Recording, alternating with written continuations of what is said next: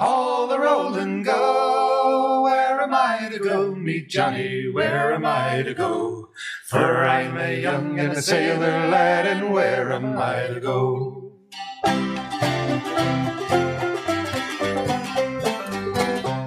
Hello, and welcome to Where Am I to Go podcast. Today, we are in the Black Range Museum. We are with Garland, who is going to be our host. We are in Hillsboro, New Mexico, which is just a small little town. I was told that this town was quite a bit bigger at one point in time. We're going to find out more details about all that with Garland. But this area is absolutely gorgeous. It's just outside of Truth or Consequences, between Truth or Consequences and Silver City. The mountains here, that pass that goes over, we took the ride the other day. It is unbelievable. And this place is just such a pretty place and so much recreation area. And it was full of mines at one point in time. But Garland's going to tell us about his museum, about the area, and we're going to get all lined out here. So welcome, Garland, to Where Am I to Go podcast. Thank you very much. Welcome to the Black Range Museum. This is an old building, been here since 1882, at least part of it. And it has actually been a museum since 1961, but it was in private hands for 55 years until we, the Hillsboro Historical Society, bought this museum in 2016. Really? Yeah. So it was privately owned? Privately owned for about 55 years. Wow. And not taken care of. Well, I was going to say, there aren't a lot of privately owned museums. Yeah, well, this for many years, and it was not being taken care of very well. When we found out about it, that they would sell it, the Hillsboro Historical Society bought it from this woman right here, June Anders, okay, who had inherited it from her aunt. Wow. And so we bought the museum. We tried to open it up. It was in such bad shape we could only open 3 of the 8 rooms. So we opened up for a year or so, and then we totally restored and remodeled the entire building of 8 rooms. Okay. We're now, you can tell this is our gift shop, but this at one time was Tom Ying's dining room. We have a lot of pieces of the furniture here. Now, did he live here, or was this a restaurant, or? It was, first I should go back to Sadie Orchard.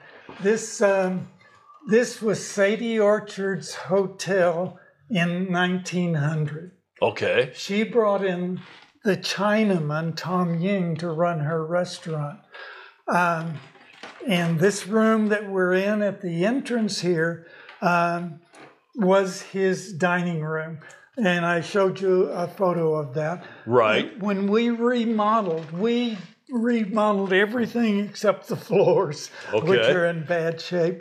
But we left a truth window to show, that's just a piece of plexiglass over showing the dirty adobe of which this building is made of, the entire building.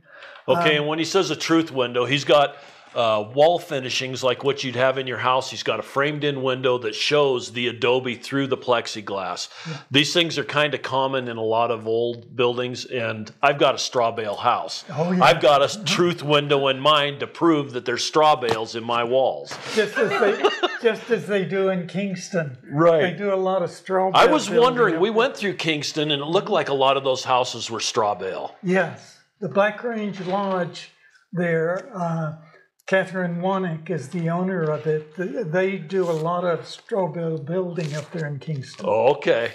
It looked a lot like our house. Okay. And so I was telling you about this room is our research and education room. We have a lot of documents, maps, newspapers, things of that sort for research. and a computer with a lot of digital data.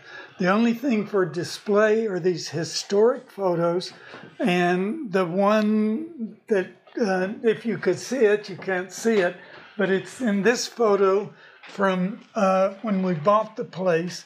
And our first restoration project was for this 25-foot tall water tower out back that Tom Ying, the Chinaman, had built in the late 1920s.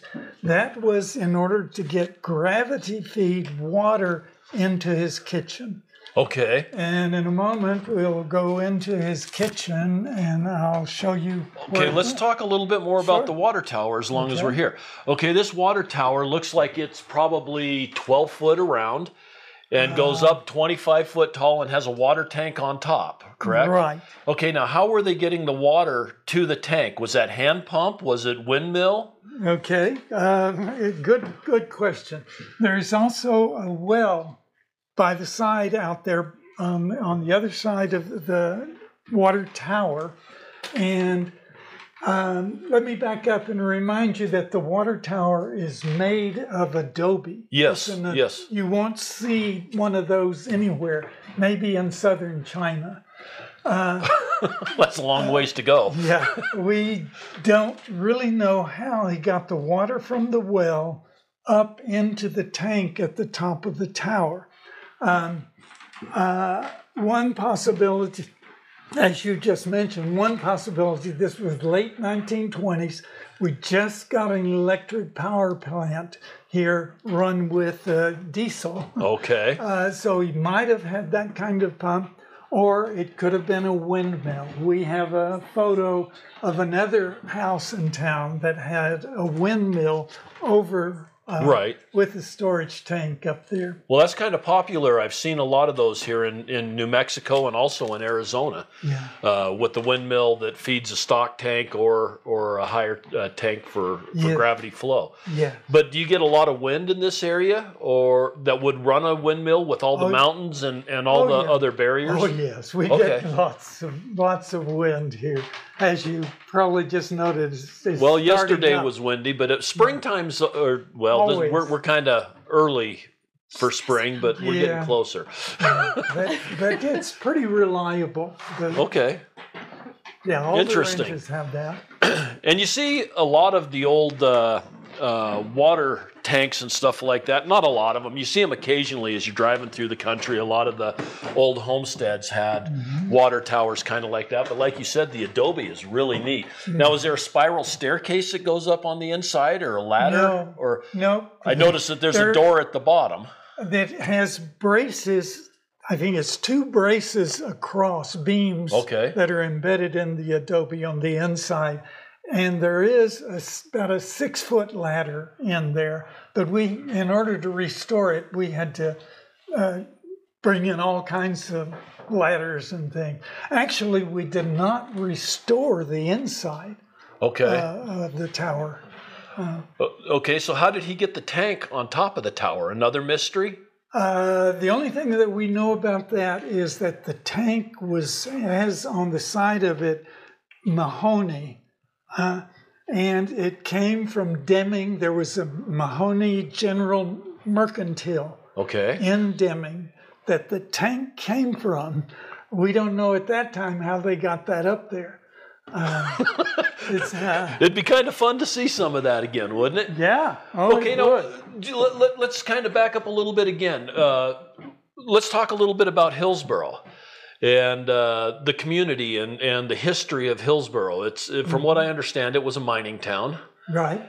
And what were they mining? Gold in this area. Okay. I know that you have been to Lake Valley and passed by Kingston. Lake Valley and Kingston were silver mining towns, especially Lake Valley, which is a ghost town now. But Hillsboro, well, to back up a little further, when Sierra County was created in 1884 by the territorial legislature, Hillsboro was the county seat. Okay. And I'll tell you more about that history in a moment.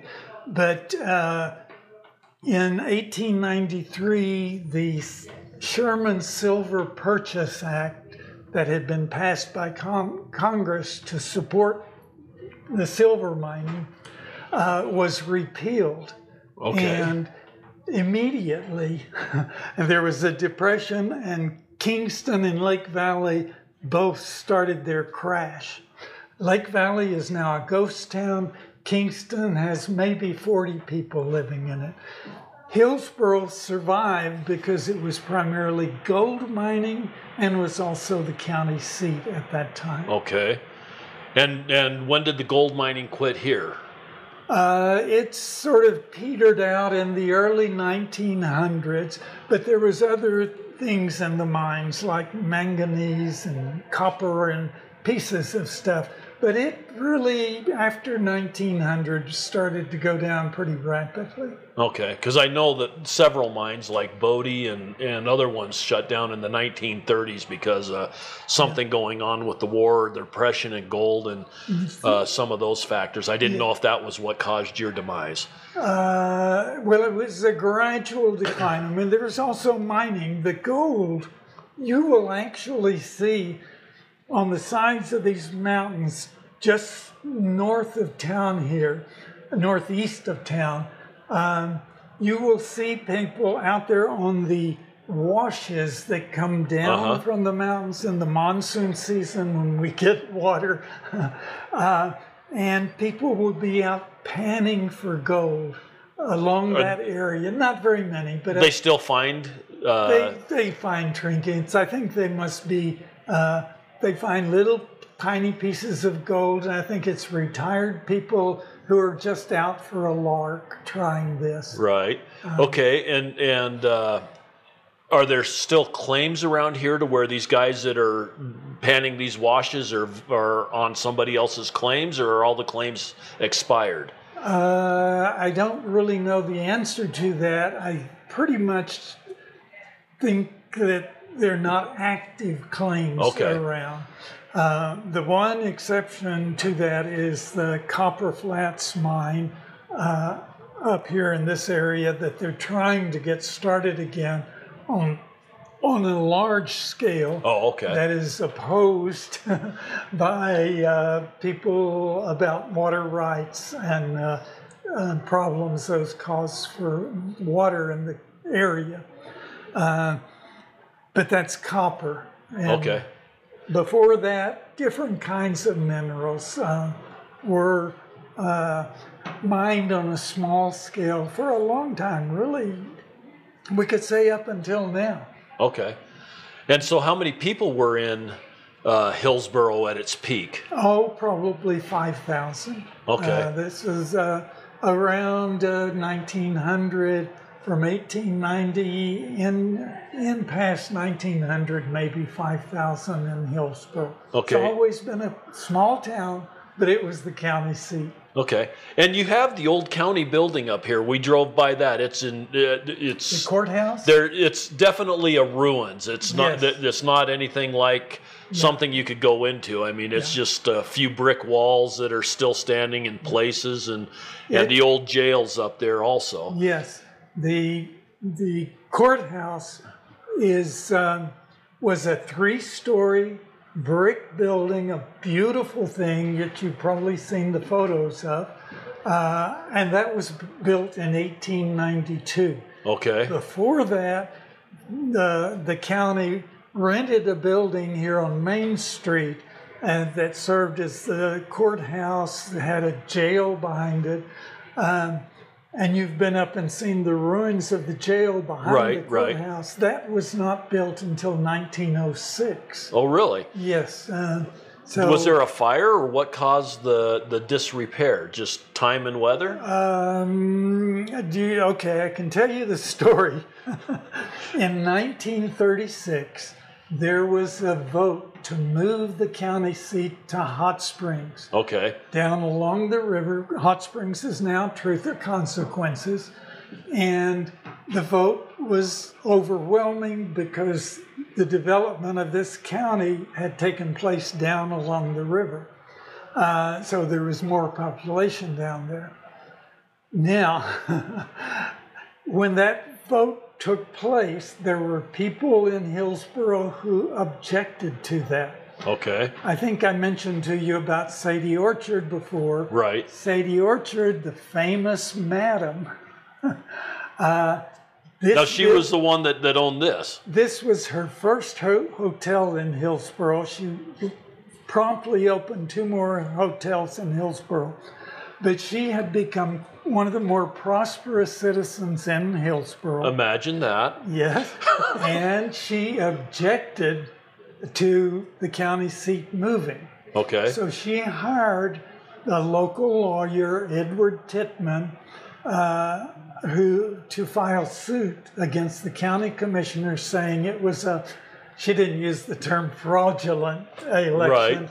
but that was the idea that was an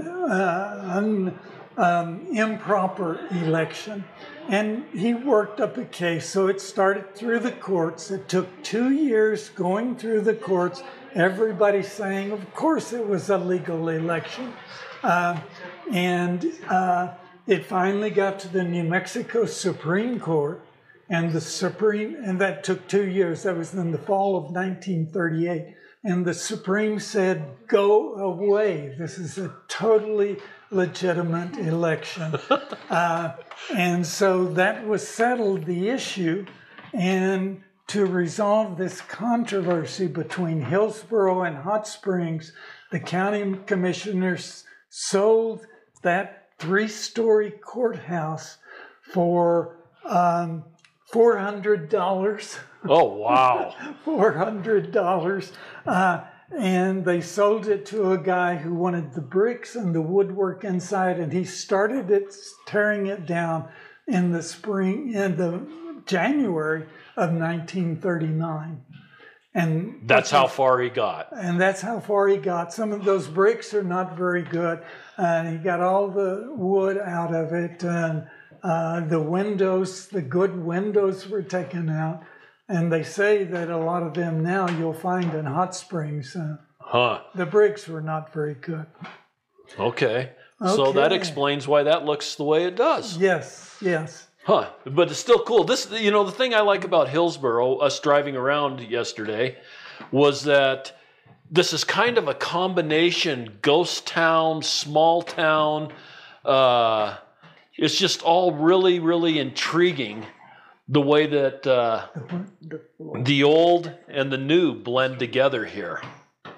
No,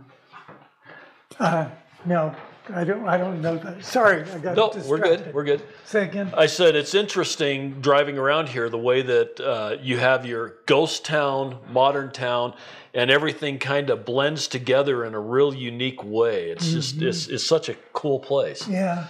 And another characteristic of it is that there's so many of us like me that are retired and can enjoy this kind of a situation and don't have to worry about making a living. Exactly. Okay, so now we walk into this next room. What was this room? This was Tom Ying's kitchen. Okay. Where he prepared his food for the dining room. And it looks very much like a kitchen. You've got your old oak ice box. Yes. What was that? That must have been an ice box also. This one's huge. It was actually, Tom Ying was very innovative. In addition to the water tower out back to get gravity feed water, he bought the first electric refrigeration unit in Sierra County.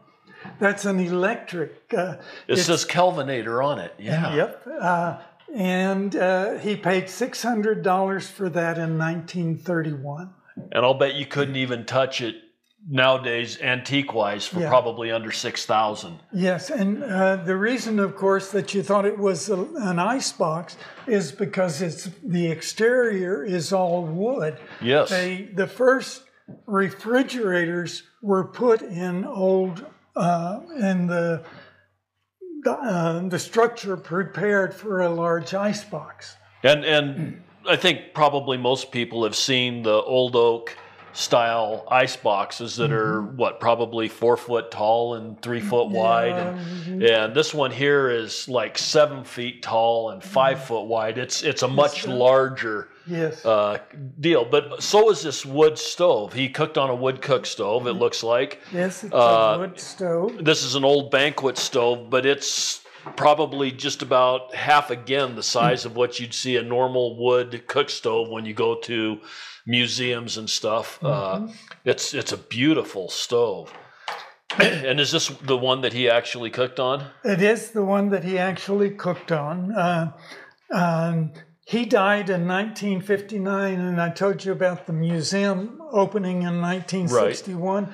He was the last resident of this building, and he died in 1959, and this woman started the museum a year and a half later. We assume that a lot of Tom Ying stuff was just as he left it because he was the last resident in this building. And you've got the plates, you've got the butter churn, you've got pitchers. You've got everything. And another thing that's really fascinating is you've got the hot water setup still here. Well, let me explain that. Can I explain that? Okay, let me describe it first. Sure. Okay, this water tank is a galvanized water tank that has pipes that come into the wood cook stove. And then the heat from the wood cook stove heats up the water, and it works in a convection type way to where the water flows in and out without any pump. And then from there, he's going to explain the rest. Well, no, I was just going to explain how it got from the water tower out back. Okay. We don't know how it got it out of the tank on the water tower, but when we bought this building, out back, there was a foot square wood box that had a pipe inside it that came up inside this building. And that pipe was inside this 1 foot square box, but it was wrapped with burlap to keep it from freezing. And that pipe came up across the next room into this water tower and water tank. And so that's where your water pressure would have come from, because they didn't only take hot water out of the bottom of it like I've seen a lot of them, but they've got pipes coming out the top that run on across the wall and into a wash basin for washing your dishes. Right. So he had hot water for his dishes that he wasn't having to heat on the cook stove. Right. And without that hookup to the stove, this is not a water heater. It's water heaters where you get the hot water at the bottom. Right. This, the thermal cycling, winds up with the hot water at the top. Right, That's the reason he had this newspaper insulation at the top. Now, when he says newspaper insulation, this is not a new newspaper. This newspaper insulation is probably 4 or 5 wraps. And I don't see a date on it. It's 1947. Yeah, okay. The last one. The last one that was on there. And it just so happens that they have a ad sheet from, this is a Christmas ad sheet, and they've got a bicycle here for $25, a scooter for $1.08. Hand cart for $3.45. It's kind of funny the prices and looking at it, but it's still very readable. And it's from an El Paso paper. Oh, really? From El Paso? Yeah. Okay.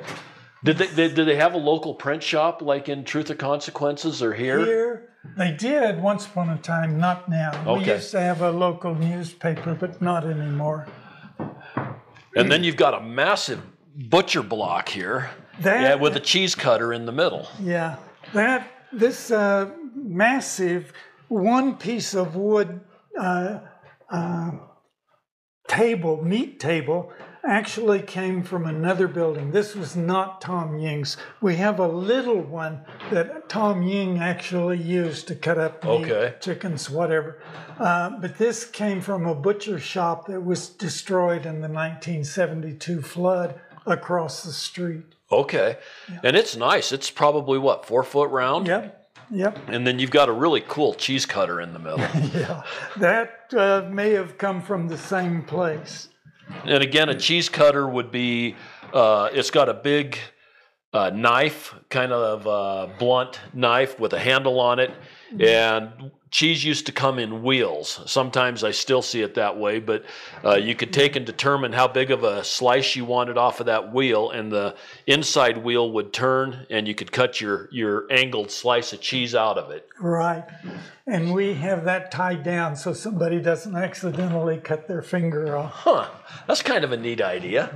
And then you've got a washing machine, I guess, for probably washing his dish towels. Well, he may have had a sideline of Laundry? washing of laundry, yes. Okay. And when I say washing machine, don't get me wrong. This is a galvanized tub with a wringer on the back, a handle with two...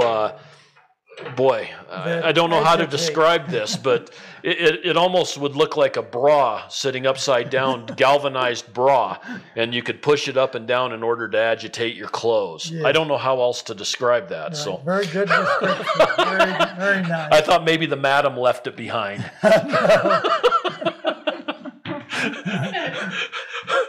Okay. So that's Tom Ying. There are lots of things in here. The next room I'll show you, if it's okay. Oh, no, I want to see them all. This is the Sadie Orchard room. Okay. We have some of her furniture, some of her trinkets, lots of her trinkets, her side saddle. She supposedly went fox hunting with on the side saddle. But those are stories. Well, you know, my daughter has ridden a side saddle, and watching that, I almost think that the women were better horsemen than the horsemen in a lot of cases, because I don't know many men that could sit on that horse saddle and ride the way that the women adapted to riding. It's just amazing to me. Right. And you do have a lot of like hair care products, combs, brushes. They look like they're silver with bristles in them. Little grooming cases, mirrors, hats, purses. Just tons of neat pieces here. Yeah, her scrapbook that has, among other things, has her card, her calling card with the name Mrs. Sadie Pike, which is the name she used in Kingston before she came down to Hillsboro. And she came down here in 1893, and 2 years later she married the owner of the stage line. His name was James W. Wolfe, Orchard, J.W. Orchard. And so she became co-owner of the stage line that ran from Lake Valley, Hillsboro, Kingston, connected these three mining towns. Really? And where's that stagecoach at now? That's over in Lincoln, in the courthouse. Yes. We did a podcast there. I have seen that stagecoach. Right. It shouldn't be there. It shouldn't be there. No. Where should it be? It should be right here in Hillsboro. or Lake Valley or Kingston. But Lake Valley's a ghost town, and Kingston has only about a third of the population that we have. So it really should be here in Hillsboro. Because you got a museum. Yeah. Yeah. We have a museum, and we can we'll build to put it in here. It belongs here. You've seen photos around of in this building of the stage line. It's very famous. The Mountain Pride stagecoach. The stage line had a variety of vehicles pulled by horses, but the stagecoach was the famous one. And it's a neat stagecoach. I think we talked about it. If you go back to Lincoln County, we did a podcast there. If you go back, you'll hear us talk about that, the stagecoach. Mm-hmm. And now I know where it's supposed to be, even though they think they own it. They do. Actually, it's the State Department of Cultural Affairs that own it. When it was a previous governor bought it from wherever and got it from Lake Valley, where it was at the train station, moved it to Santa Fe, put it in the Palace of Governors. If you've been there, the interior courtyard of the Palace of Governors, and it was stood out there exposed to the elements for years. And the reason it's in Lincoln is because Lincoln established this historic district, Right. that's in the middle that nothing can be done with. And they thought this would be a good place to exhibit this stagecoach. So the Department of Cultural Affairs, the State Department of Cultural Affairs actually owns that. Well, I think they need to find another one and get your stagecoach back to you. It is in a state of disrepair. I mean, but it still was really cool. Right. And there's not a lot of those old stagecoaches around. Yeah.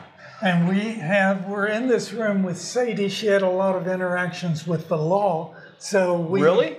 Yeah. Huh. With that kind of a business, she had interactions with the Right, law. imagine that. Yeah. Now were these business interactions or were these illegal interactions? They were mostly legal because prostitution in those days in this area were just assumed, but you didn't talk about it at all. Right. We know about her 3 hotels because she advertised each of the hotels. This building of the museum was the Ocean Grove Hotel. Okay. In 1900. She opened the Orchard Hotel around the corner in 1904. And she opened the Hillsborough Hotel, which is 1 block up the street on the right, in 1905. From 1905 into the 1920s, she was running 3 hotels in this little town at the same time. Now you can tell by the rooms that we're walking through that Hotel Inn is not like a hotel Right. now. It was mostly people who came to Hillsborough for court or business or whatever, and not families. It was mostly men. And you could put 2 or 3 men in a room and charge them for the bed, not necessarily for the room. Right. So it was a different situation. Well, and those hotels were set up probably back then with an outhouse out back. Yes. And one bathing facility. And it's not like you go into a hotel now where you have 2 queen beds and a bathroom Right. and a microwave and a refrigerator. You ate at the hotel kitchen and you slept in the hotel bed and you went to the hotel outhouse out back. Yeah. And we actually have the hotel outhouse I see it. right there. Well, and it's a double. It's a 2-seater. 2-seater. And it has separate doors. Well, it's got a panel in between the 2 holes. Oh, well, that's nice because I've seen them without the panels. And it has 2 doors for privacy. For sure privacy. Times were definitely different. Displayed among the law is the guy who was elected to the territorial legislature and got Sierra County created. We have information from the first sheriff of Sierra County in 1884. We actually have his badge to show here. And some of his documents, like his membership in the International Order of Odd Fellows and the Knights of Pythias and things like that, and his appointments by the governor. And I told you about Edward Tickman that Sadie Orchard hired. We have his photo up here, and that she hired to file suit against the county commissioners. Wow. And then we come into this room. And what would you guess this room has to do? I'm going to have to guess that this is ranching and cowboy. Yes. All the photos on the walls around here are from 1932 of the Ladder Ranch when it was a cattle ranch. These are some cool pictures too. You've got it looks like they're rounding up horses in one of them. And you're branding horses. I did not pay enough attention. Yeah. They've got a horse thrown down here with 4 guys around it. They're going to brand the horse. So were these horses mostly running wild, or were they? They were both, but they also would brand when they did anything, they had to have a string of horses. I'm not a cowboy. I don't Right. know this information well. But every cowboy had to have 2 or 3 or 4 horses in his string to be able to do things. The one that you say of branding the horse, this is the manager of the Ladder Ranch, Burton Roach, at that time. He's branding up there. And another photo over here shows him mending his work gloves with needle and thread. Wow. They're really fantastic photos. They are. It even has a photo of this guy coming back down to the ranch. He's got a mountain lion. Got a mountain lion over his horse. Now, you would not find that now because the Ladder Ranch is owned by the Turner Foundation, by Ted Turner. And it's a wildlife restoration protection area. And bison, buffalo. Right. No longer has horses, except maybe for some of the people who work there. It's hard to believe that you would see that picture even now, because how many horses would allow you to throw a lion over its back? And that's a horse being calm enough to take that. And I'm amazed that the horse doesn't look more terrified than it looks in that photo. Exactly, because yeah. And then you got some neat pictures of the cowboys around the chuck wagon and eating their dinners, and they're all just sitting on the ground. That must have been the way that they always did it, because that's the way you always see it in pictures. Yeah. This is just phenomenal, these pictures that you've got. And we have this case that our past president, Steve DeBrott, was the past manager, retired manager, after 25 years at the Ladder Ranch under Ted Turner's operation. And they have, he and his wife have this private collection. And in this collection, we've got some bits, some old spurs, ropes. What were those ropes made of? They look like... they may be made of rawhide. Yeah. I'm not sure. They're good looking. Yeah, they're not super heavy like what you think of the modern day rodeo ropers, but... Yeah, actually they're deerskin. Deerskin? Yeah. Isn't that cool? Yeah. The little pair of cowboy boots. And one item in here that I don't know if we've ever talked about, actually you've got several of them in here.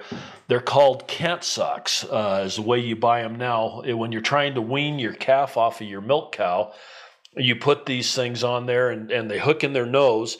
One of them just has a flap that goes down over the calf's mouth to where it can't suck off of its mom. The other one has spikes that are about 2.5 inches long that are sharpened. So when that calf comes underneath there to suck, the mom kicks it off really quick. And those are still sold in different styles through different catalogs and stuff for people that have the... I've had milk cows. I never did use the can't suck. I just figured out how to separate, but I'm aware of what they are, and they're an intriguing piece. So we have other things in the collection. Now, what is this? Saddles. A rare conquistador iron spur rowel with the decorative scrolls. This style was used by the Spaniards through the 16th, 17th, and early 18th century. And those have spikes. The rowels on that spur are like 4.5 inches long. There's 6 of them. Ooh, that seems almost brutal to a horse. Can I tell you about Margaret Armour Reed? You can tell me about anything. This is your museum. Okay. This is a great story. It actually belongs more in Kingston. But Margaret McAvoy grew up on a farm near Watsonville, California. When she was 15 years old, she married this 40-something mining engineer who promptly, this was in 1879, just as Lake Valley and Kingston and Hillsborough were starting out, promptly brought her out here. I guess he came for the California gold mining area. And so Californians have been moving here that long? Well, yeah. Sorry. And even before that, during the Civil War. But that's another story. But Margaret McAvoy then was brought out here by her husband to Lake Valley and then to Kingston. And while he's doing his mining work, he buys a little ranch up on the side of the Black Range here, just north of Kingston, plops her down there while he does his work. She has common goats for meat and milk, but then she finds out about Angora goats. Okay. She buys her first Angora goat in 1887. Okay, starts raising these Angora goats for the mohair. Right. And which developed in this area. Well, her older husband dies on her in 1892, and in 1890, I've forgotten the year.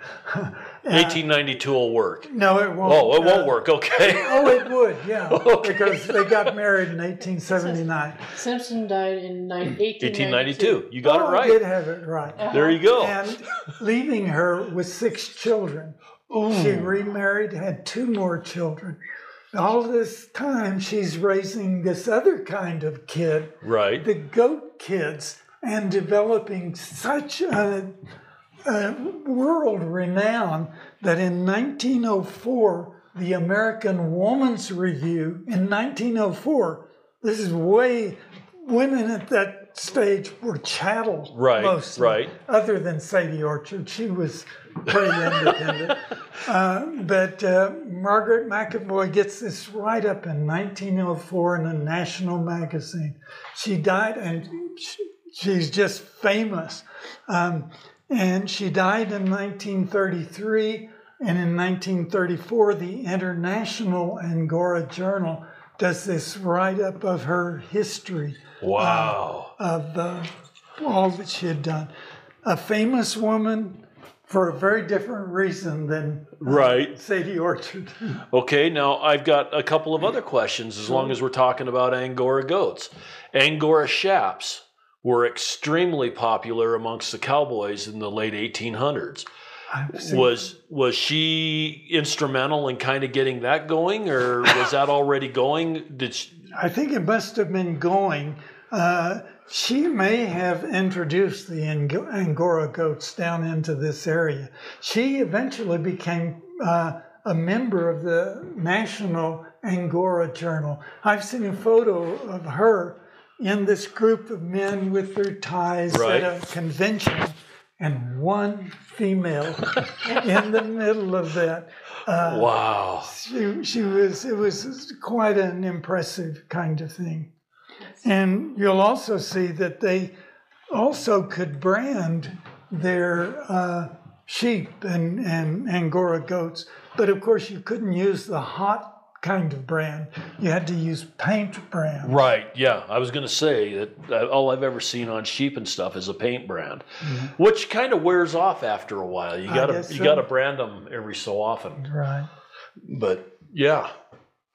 Yeah, I've seen Angora Shaps at different cowboy auctions and different museums and stuff. They're interesting. I've always wondered why the Angora took off so well. Yeah. I don't know what these chefs are made from. These are some really old ones. Oops. Hey, I got a cowbell. Cowbells. That's cool too. Okay. Well, this is a neat room. I really like the pictures in there. Okay. This is, we then go into our medical room. There's a small room. We had a lot of stuff that we could no longer store. So we put it in here, and I call it the morbid room because, It is a little bit. yeah, we have a casket from the last pandemic, the 1918 flu pandemic. Right. Where we have a casket with a glass viewing plate that could be covered up before the child was buried.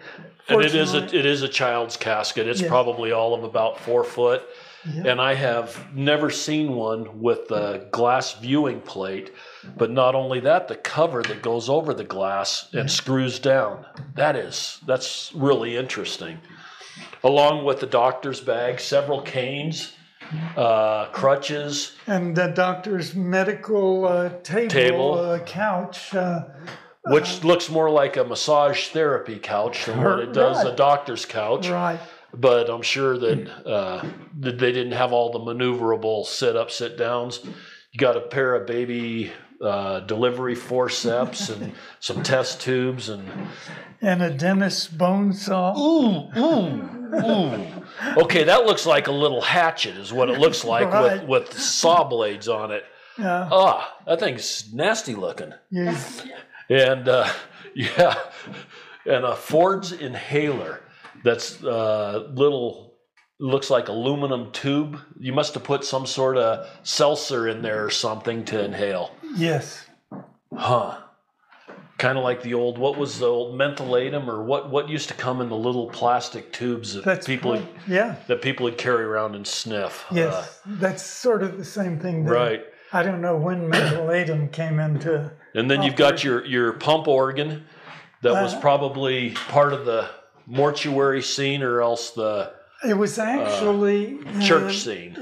No, it had neither to do. It was a parlor organ. Okay. And it was in a house that was destroyed in the 1972 flood of Hillsborough. And that's the reason it needs to be restored someday in the future. It doesn't function, but it's a nice historic piece. Yes, it is. And really, it's in pretty decent shape. I've seen them in a whole lot worse. Yes, and it was made in Brattleboro, Utah. Vermont. Okay. Is that what it says?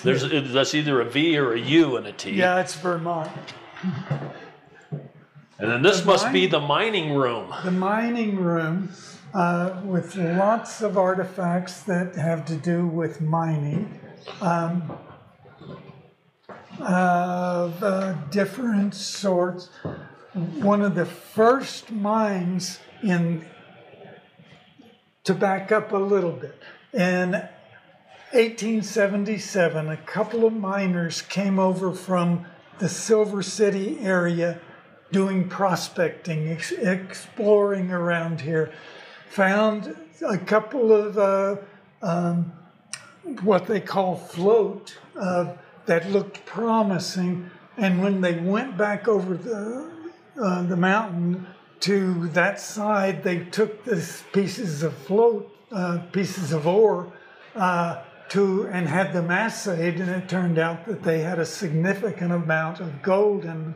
And they came back and established the Rattlesnake Mine, or the Snake Mine. It was called the Rattlesnake Mine because apparently where they picked up this ore, they also killed a rattlesnake there. Okay.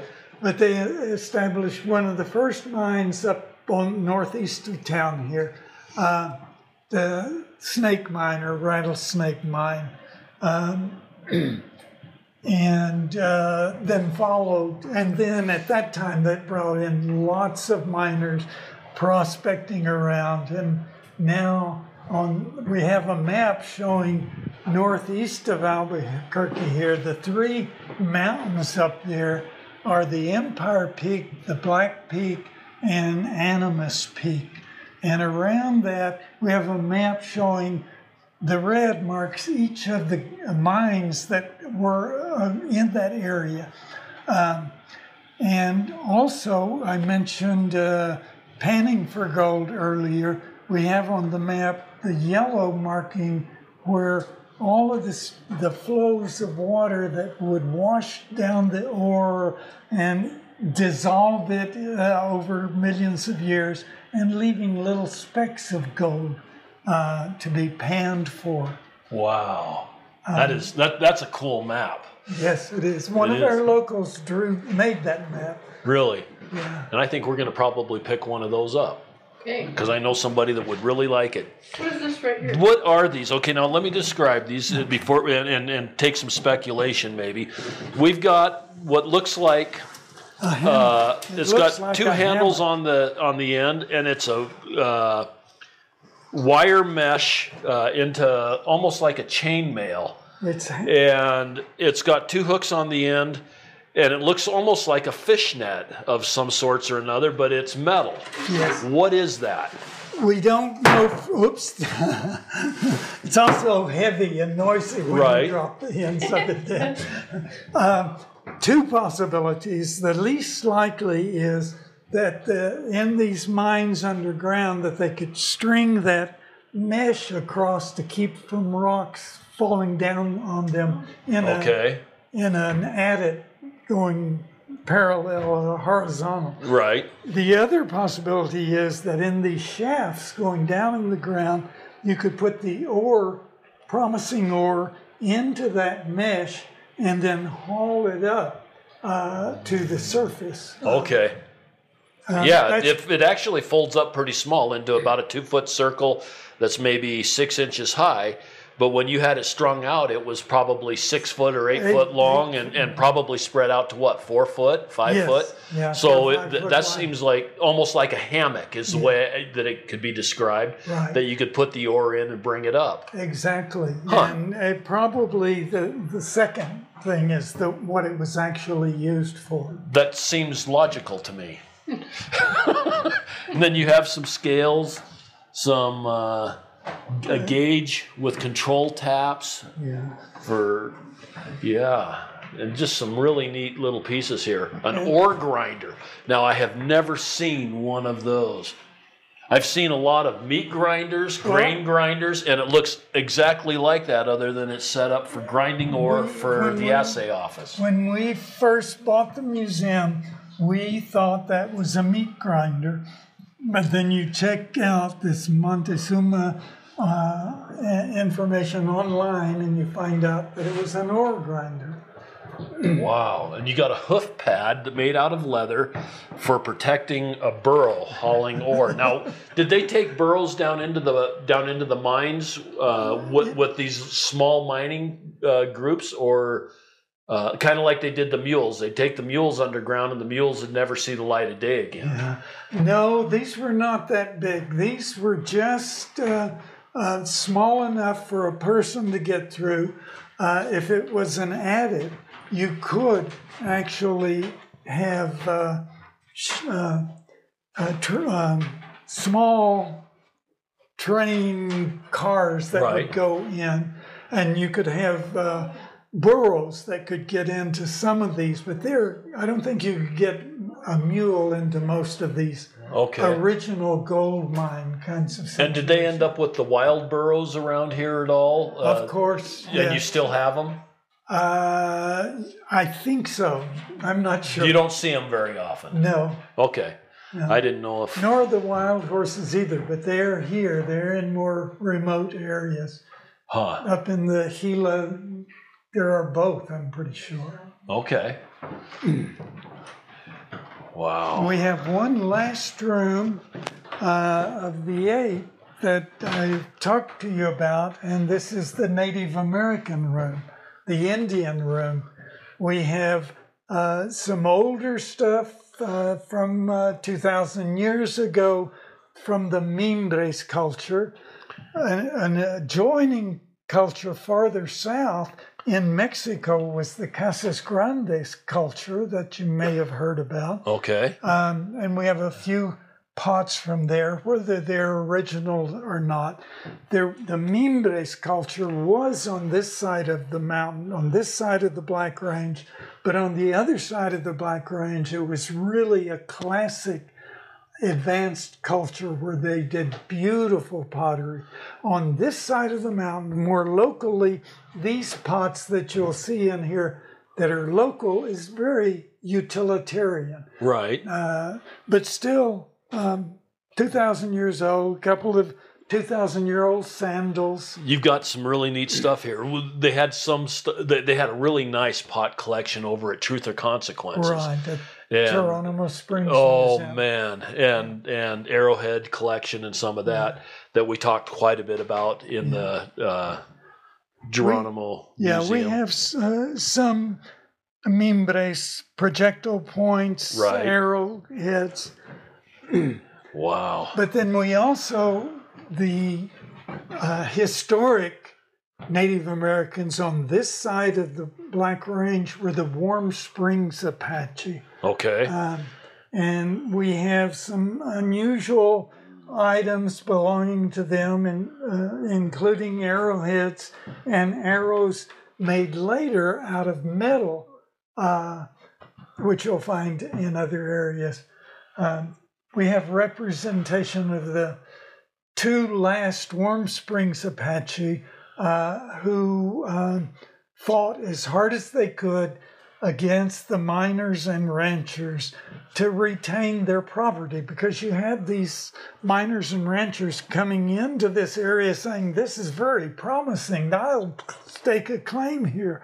Well, the Apaches did not have claims on the land. They didn't have any official kind of legal system, but it was their property. So they're fighting against these miners and ranchers.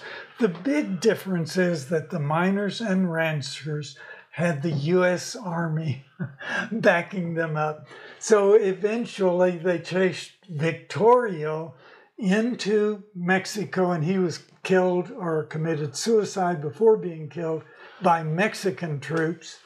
When he did, this old man in his 70s, his name was Nana, took over and continued the fight. It was a tremendous fight, given a small number of Apaches against the U.S. Army.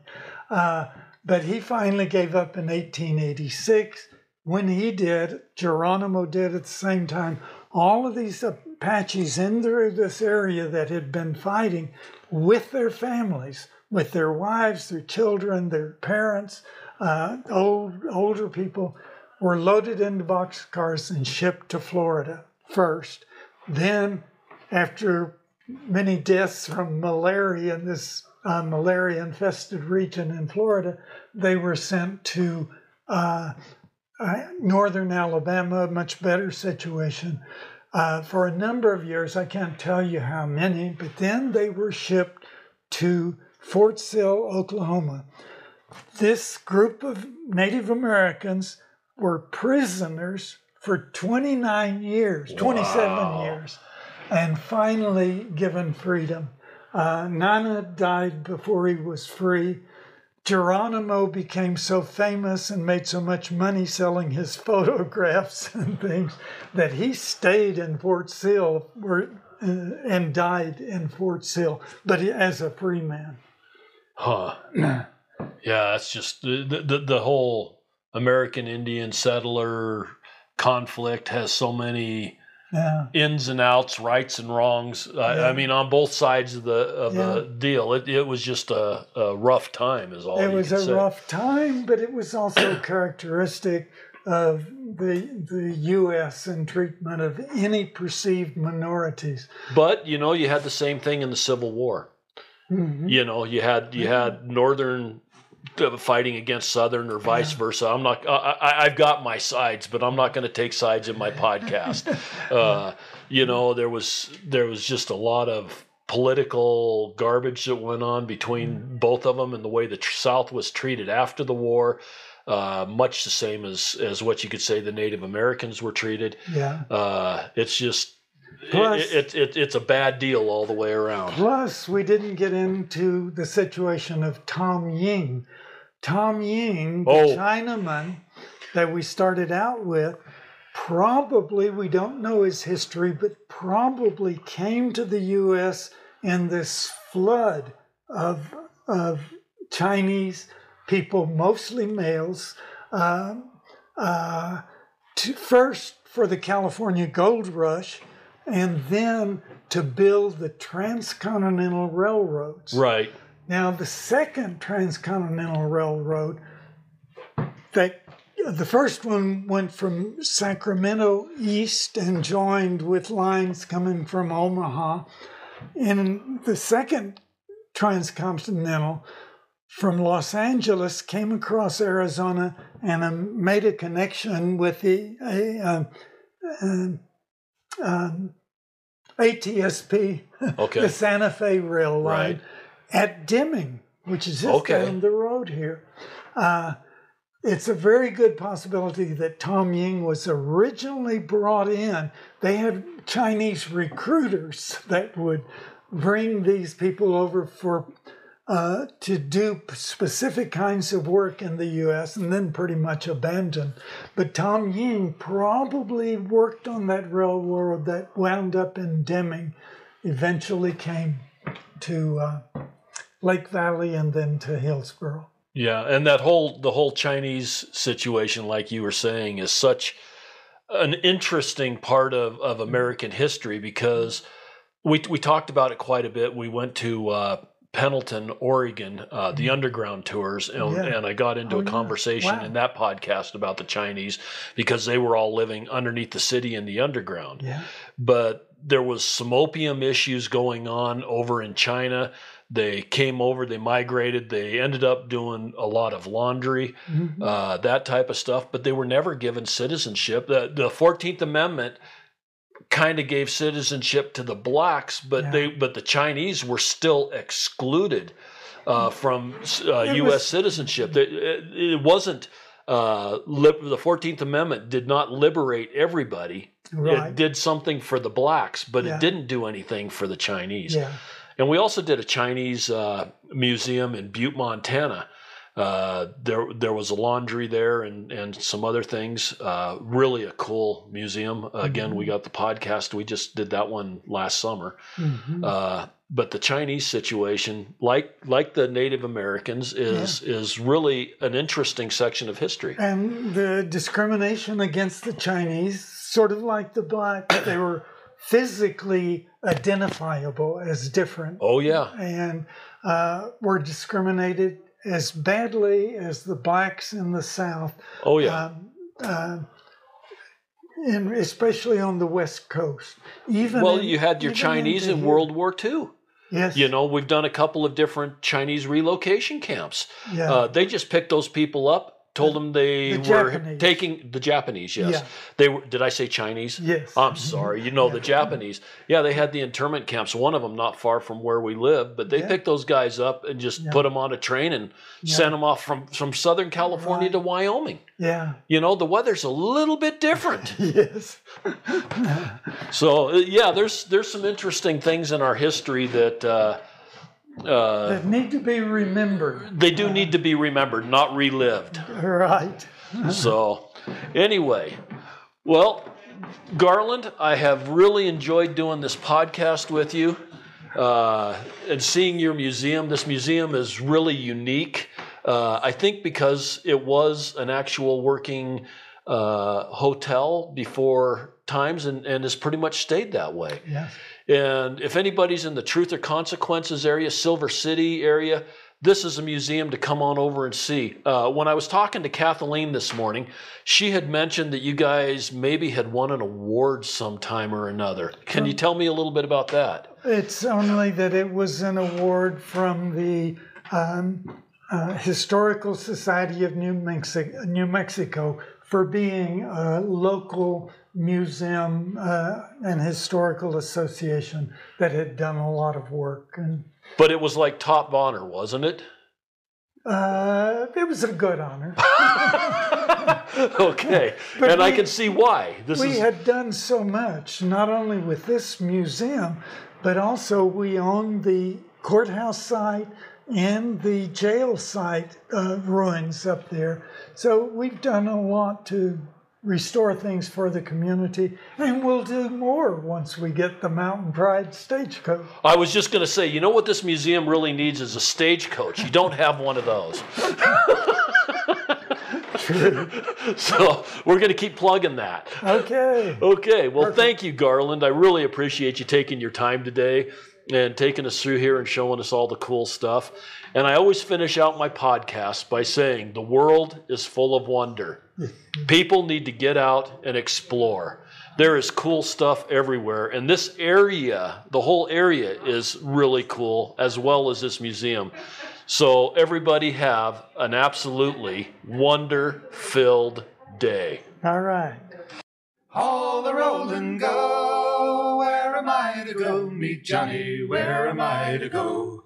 For I'm a young and a sailor lad, and where am I to go?